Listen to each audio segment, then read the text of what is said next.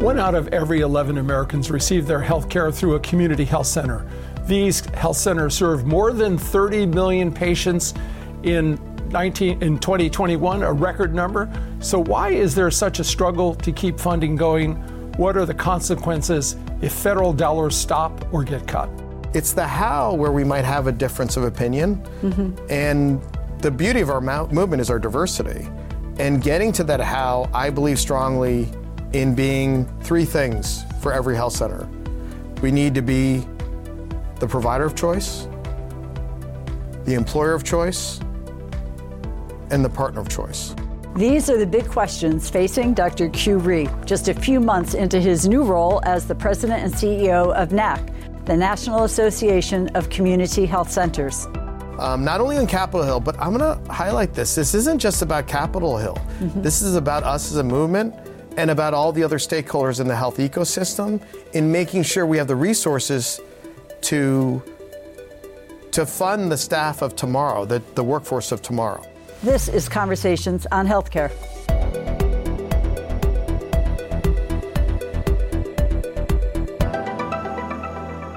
Well, Dr. Rhee, welcome to Conversations on Healthcare. Thank you for having me. Yeah, it's so great to see you, and thanks so much for taking time. I'd like to start off just about federal funding. And, it's a chaotic situation. It looks like Congress, the House at least, took 20 plus days to figure out who the speaker was. We have a November 17th shutdown of the federal government. Tell us a little more about what NACHC is doing to try to move the agenda forward, given not only those situations, but two wars where they're trying to provide funding. And I guess I should say, how was the play, Mrs. Lincoln? But, it's a very complicated situation. What are you doing to try to make sure that health centers are receiving the resources they need? I mean, thank you, Mark and Margaret, for having me. And I want to emphasize in my role as the CEO of NACHC and now being maybe 10, 11 weeks in, I'm extremely impressed with the state of our movement.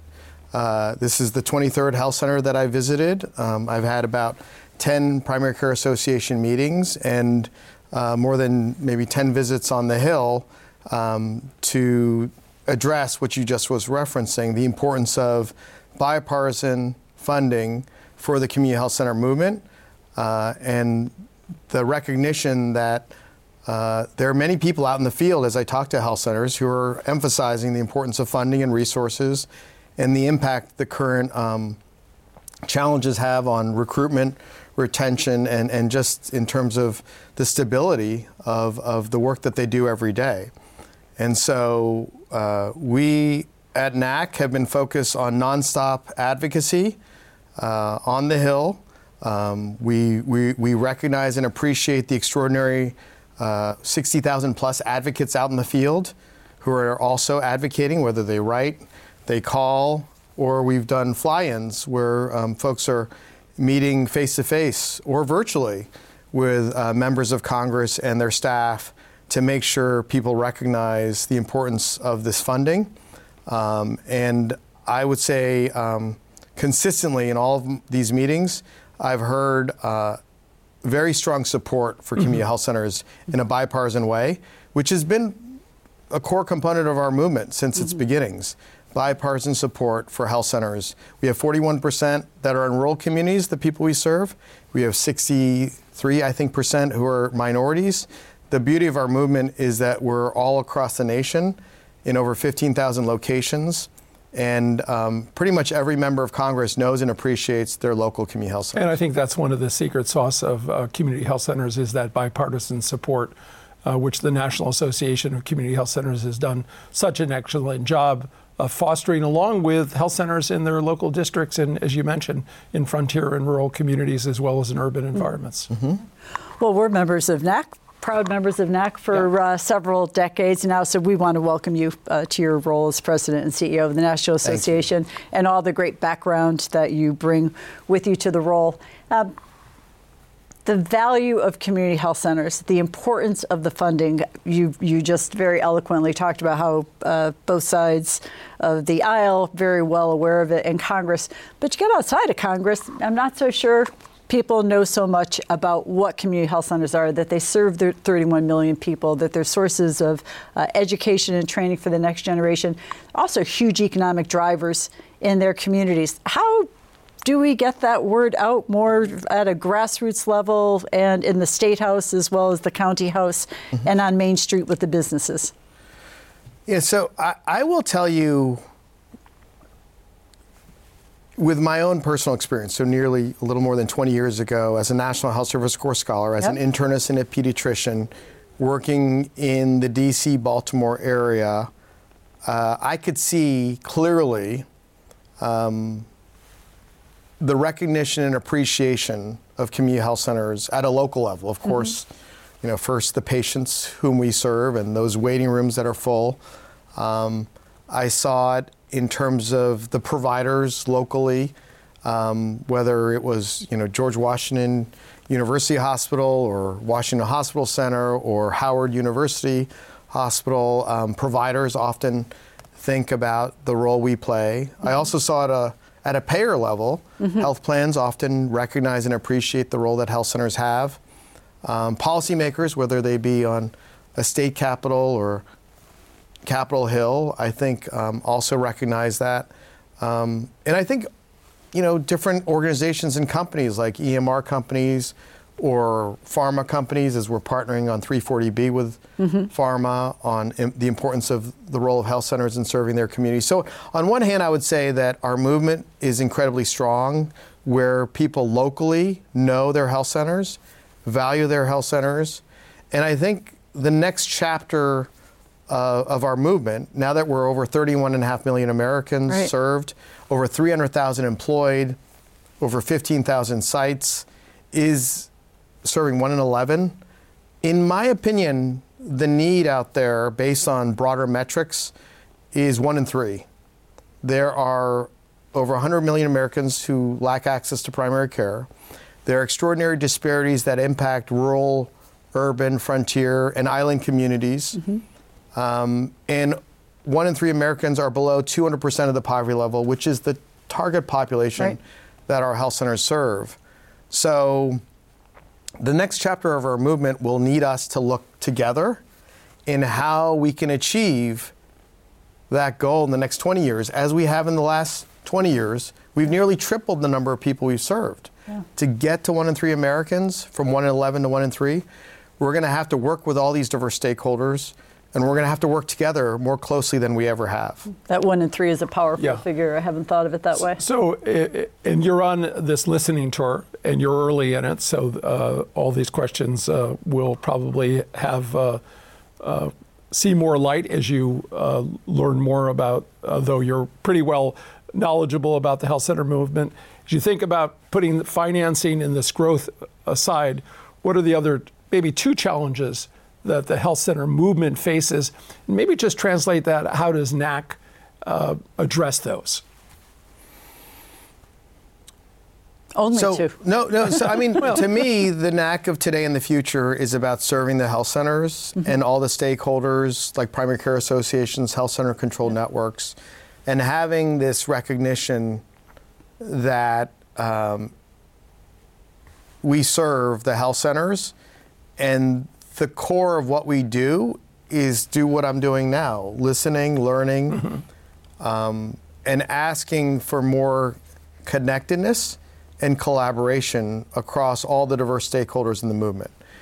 If we work together as 1,487 health centers, in my opinion, based on the broader system, the rest of the system wants to work with us. They want to help address health equity. They want to advance primary care and value-based care and values-based care. So I think one of the biggest challenges we'll have in this next chapter is how do we work together?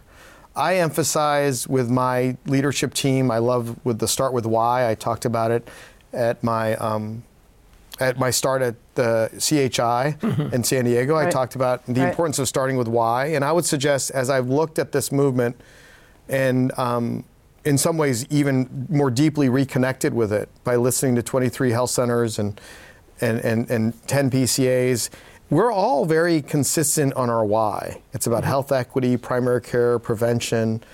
It's about this purpose and mission. We're also connected on the what. We want alignment on the fact that we need more resources to serve more patients. Right. And there's more disparities that exist that have to be addressed. It's the how where we might have a difference of opinion. And the beauty of our movement is our diversity. And getting to that how, I believe strongly in being three things for every health center. We need to be the provider of choice, the employer of choice, and the partner of choice. And I do think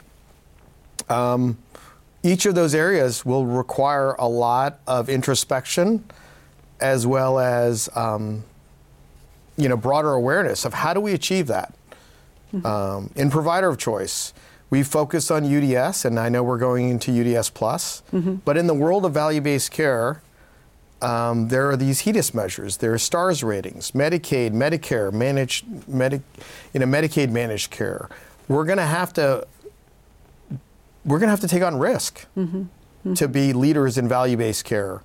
And so to be the provider of choice will require us to come together with our broad expertise, our collective purpose for health equity and primary care, and think differently than we have in the past, which in my opinion has been a bit more independent than it has been collaborative and united. To be the employer of choice in an environment where there's a lot of competition for primary care, especially when people recognize in value-based care, you need primary care as the quarterback of advancing value-based care, whether it's CVS, Walgreens, Walmart, Amazon, with their investments in primary care, their interest in making a big impact in advancing primary care. I actually think there's room for all of us with the gap that we have. But the reality is, I would like us to retain our workforce. And mission is a strong component of that. But we're going to have to deliver more than mission to retain our workforce of today and the future and the transdisciplinary teams that work. So we need to be the employer of choice. And what will that special sauce be beyond mission to retain our workforce? I mean, a lot of folks who work in this movement, they don't only want to see patients. Not to say that there are people who want to do only that. They want to be a part of this broader movement of thinking about education, science, and research in other areas. To be the partner of choice, I think you have to understand how the health system works, how the money and data flow, and you have to choose partners who have your same values and are willing to do a partnership with you for 5, 10, 15 years. The same continuity that you have in primary care, you want continuity of partnerships. And you have to think about your strategies there that go beyond just partnerships with public sector, but it has to go into the nonprofit sector and the private sector. Well, I want to pick up a little bit on what you said about workforce. You're absolutely right about being the employer of choice and retaining workforce, but we're also thinking about tomorrow's workforce. And I think pretty much our audience knows whether they're in healthcare or not healthcare. If you move to a new city and try and find a primary care provider that's available to see you now and not in 6 months, it's a challenge. We all got well familiar with the shortages of nurses around the country throughout the COVID pandemic, and health centers are no exception. But I don't think most people know that health centers are also part of the solution around training the next generation of healthcare workers. Tell me what health centers are doing and what some of your priorities are around making sure that health centers also participate as educational health centers, participate through the new GME programs. Maybe you could talk a little bit about that.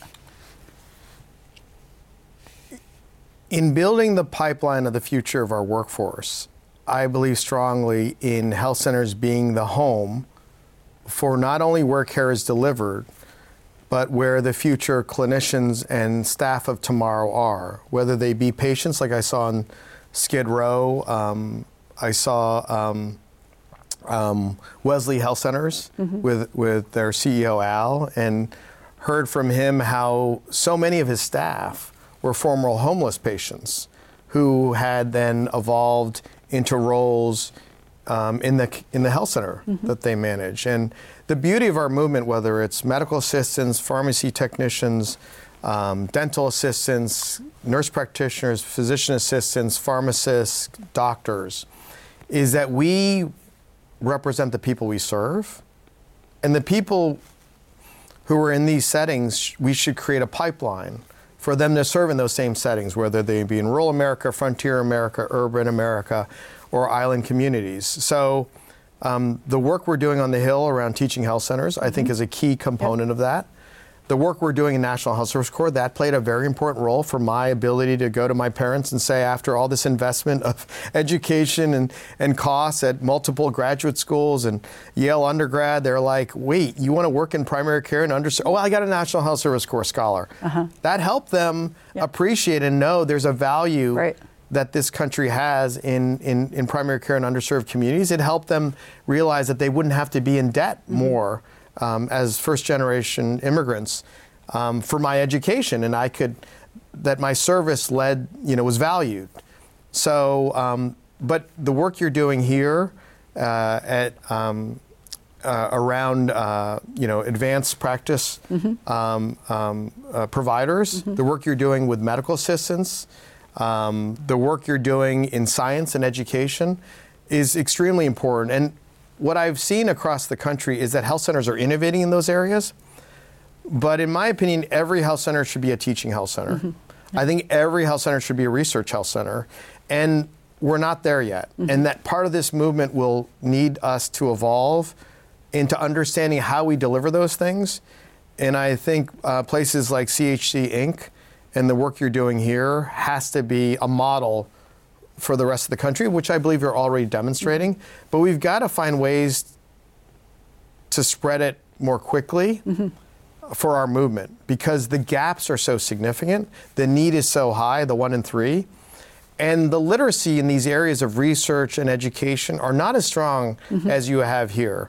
And so how do we train, how do we share that across the country? The last comment I'll make, we just did NAC Innovation X. I love the framework of innovation in community health centers, and it had 5 X's related to this conference that we had, our inaugural conference, Innovation X. It talked about how health centers innovate. First, they explore a problem. So here you've explored problems. Lots of them. A lot of them. You've experimented with solutions. And as you've shared, there's sometimes the solutions don't work. And you look at the evidence and say, this is not a good investment. Then you excel. Once you see it's working, you want to make it better. You're not satisfied with just good enough. You want great. You want excellent. You want the best for the communities we serve. Then you expand and you say, we're going to not just do it at one site. The average health center has 10 sites. We're going to expand it at other sites. And the last one is you exchange. The beauty of our movement that's, I think, different than, for example, the private sector, that often doesn't want to share its innovations. It kind of keeps it more proprietary. Our movement is all about exchanging across the country, across health centers. I think that's very true. So those 5 things are really important, and those are things that we're going to have to deliver in this next chapter of community health centers. Well, that's such a great aspirational focus, and also building on that Plan, Do, Study, Act sort of model, really thinking about it. But while you were going into the future with training, let's just take a step back and go over some of the ways that community health centers helped during COVID, which I think was very important role that we played. NAC points out that fewer people were infected with COVID or died from the virus when a health center was nearby. And the centers provided a remarkable 22 million vaccines. 72% of them were administered to people of color.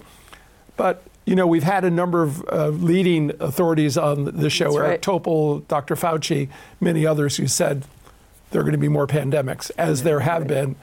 What do you think about the readiness for us? And obviously, we're thinking day to day in terms of primary care, but that public health role and leadership that we play in making sure that all of our communities are ready to deal with what is bound to come our way, pandemics. What do you think we have to do in that arena?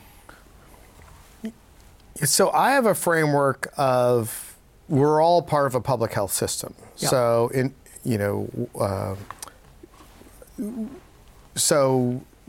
when you look at our healthcare and our public health system, primary care, community health centers are a core part of that. We demonstrated that during the pandemic. I think a big reason why we achieved those extraordinary numbers and were trusted by public, private, and nonprofit entities to deliver those 22 million vaccines was because of the trust we already had in our communities, because our workforce already represented the people we serve, because we were already culturally and linguistically concordant. And so we can't underestimate the power of kind of who we are and how we're already prepared and capable of responding to any type of natural, man-made pandemic situation. And I was in Mississippi at their PCA. I saw Delta Health Center, the beginning of our movement in 1965 with John Fairman. Right. He talked about how a tornado had impacted one of his health centers and many of his staff and how they reacted. And we're not only the first responder, but they're going to be the last. They're not leaving that community. I talked to John Vass in Maui right after the Maui wildfires and talked about the impact that that wildfire had on his community and the people he serves. He's there. He's not going anywhere. Right. And he talked about how a lot of people came right away. Yep. But other health centers came right away. Other health centers all came. The health centers came together. Yep. But my point is that we are perfectly situated to be emergency responders and prepared and supporting recovery. But we do have to partner with the public health system. Often when people say public health system, they're meaning governmental public health. So state health departments, local health departments, they will all, I just talked to Mandy Cohen a couple weeks ago, and we're going to have a big meeting with her team in Atlanta next month. And, she's very clear that she knows that community health centers are a key part of our public health system. Mm-hmm. And she has a lot of confidence in not only what they did in the pandemic, but what they can do in other areas of public health. So the beauty of our movement is that we start with primary care, but we've integrated public health. We've integrated behavioral health. Mm-hmm. We've integrated oral health. We've integrated social health. We've looked at the needs of a community and partner with all those diverse stakeholders to deliver those services, one patient at a time, one population at a time, one community at a time, and now one nation. Mm-hmm. Oh, that's great. That's great. Well, and part of this, and you're giving me PTSD, remembering back to the early days of the COVID pandemic, part of getting ready for the next time, and I think this time we would actually know we had it, was we could turn right to our own staff. And it was probably 8 days from the beginning to when we're out there. And, the number one group of people on those front lines giving vaccines were our dentists and our hygienists, because they couldn't be practicing dentistry at the time. Our nursing staff rallied. Anybody with a license pretty much was out there, and we trained the veterinarians and others who the state health department and our National Guard allowed to give vaccine. Our National Guard partners showed up. So we know that there's, and many people say it was the single most significant time in their career in terms of really feeling like they were right there. But we've got to be thinking about the people coming behind us, and we think about the mental health crisis, how many more mental health workers we're going to need. They all need training. What's going on Capitol Hill that's going to significantly increase the ability of health centers to, as we were speaking a few moments ago, really become these centers of training and education? Because it's got to happen. You just did a survey at NACHC, right? And health centers having huge workforce issues, lost nurses disproportionately as people were trying to respond to the needs for help anywhere. What's happening on Capitol Hill with this? So we at the Primary Care Association meetings, I showcased what I would call a collaborative, evolving strategy on primary care workforce with 3 focus areas. 1 is recruitment, number 2 is retention, number 3 is reform. So, it's been very helpful to get feedback from primary care associations, community health centers, in terms of their thoughts. I think it highlights our strategy. In recruitment, I'll start. There's no question that when you look at the workforce, I just talked to Jim McCrae the other day. We have a monthly dinner with Luis and Jim, and we looked at the current workforce. We have over 300,000 employed. for 31.5 million Americans, for 1,000 patients, there's a team of 10. That team of 10 is generally what I would call, it's football season, so I think of, a quarterback. There's generally a primary care clinician, whether it's a nurse practitioner, a physician assistant, or often, a physician. They're the quarterback. They have typically nurses and medical assistants that, like my mom, are the heart of so much of what healthcare is about and how it's delivered. Then there's behavioral health, there's oral health, there's social health, there's community health workers, there's the frontline staff that I view them as the blockers. Yep. The call center staff, the facilitators, maybe not the blockers. That's the football term. Well, the football term is the blockers are very appreciated. They're often I was just making it clear they weren't blocking it. The line is really important. In sports, they're often not typically, they don't have their name in lights, but they're the core part, the security staff, the facility staff. They're typically, out of those 10 people, there's 5 folks who are focused on making sure things operate and everything. So we have to recruit those people. But I will tell you, as I was talking to Jim, we were focusing on where do we need to go. There are areas that I'm hearing like mental health, oral health, social health, community health workers. Folks are saying we need more staff in these areas. So we're going to have to think about the balance of recruitment in the future. Not only on Capitol Hill, but I'm going to highlight this. This isn't just about Capitol Hill. This is about us as a movement and about all the other stakeholders in the health ecosystem in making sure we have the resources to fund the staff of tomorrow, the workforce of tomorrow. Retention is incredibly important. As I keep emphasizing, in the movement to value-based care, there's a lot of competitors who would like our wonderful staff that represent the people we serve and represent the American population. So we're going to have to do more than just bleed mission to retain them. We're going to have to be very sophisticated in our strategies to retain our staff. A lot of the workforce of today and tomorrow, it's not about our history. It's about, how are you going to help me have good work-life balance? How are you going to help me make as much as I can make down the street at a One Medical or at a Oak Street or at a Village MD? Am I going to have, the ability to do these other things and beyond see patients? How are we going to fund those things? So retention is going to be a lot more different than we've done in the past. And then reform, I emphasize the simplicity of reform is if only 5 to 7 cents on the dollar is spent on primary care, we need to work with Sean Martin, AFP, Primary Care for America. If our core competency and our core mission is only getting a nickel on every dollar spent in healthcare, then we have to advocate for that nickel to become a quarter. And that requires us to ask some bold questions, get in the rooms where a lot of these decisions are being made, and advocate for more funding for primary care, not only for the largest primary care system, but for all of primary care, no matter where it is. The primary care spend that the NACHC report is putting so much focus on. That's great. Dr. Rhee, we really want to thank you for joining us. Also, thanks to our audience, and be sure to go online to chcradio.com, sign up for the email updates, and we'd love to have you share your thoughts and comments about this program. Dr. Rhee, thank you so much for joining us today. Thank you so much for everything you're doing for this movement. Thank you. That's great. All of you. This copyrighted program is produced by Conversations on Healthcare and cannot be reproduced or retransmitted in whole or in part without the express written consent from Community Health Center, Inc. The views expressed by guests are their own, and they do not necessarily reflect the opinion of Conversations on Healthcare or its affiliated entities.